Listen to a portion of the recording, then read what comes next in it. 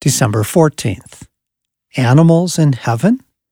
Then I saw heaven open wide, and a white horse and its rider. Revelation 19 from the Message. The child heart wants to know, will there be animals in heaven? The calloused heart dismisses this as theologically unworthy. Friend, the whole debate ends when you realize that heaven comes to earth. How could your creative God renew his precious earth and not fill it with a renewed animal kingdom? That would be like a village without people.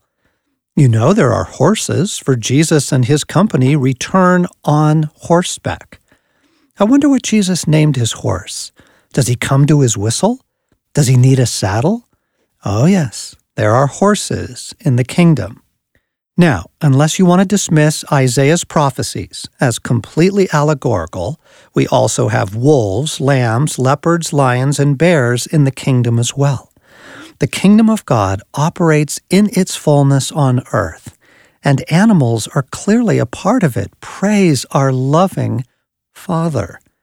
The animal kingdom will be your joyful partner. They will not be afraid of you, nor you of them. They will long to love and serve. So dream, my friend. What animals would you love to have come to your call, to have a deep and holy friendship with? Will your childhood dog run to meet you? God makes all things new. Will you fly on a golden eagle? Ride the waves with a whale?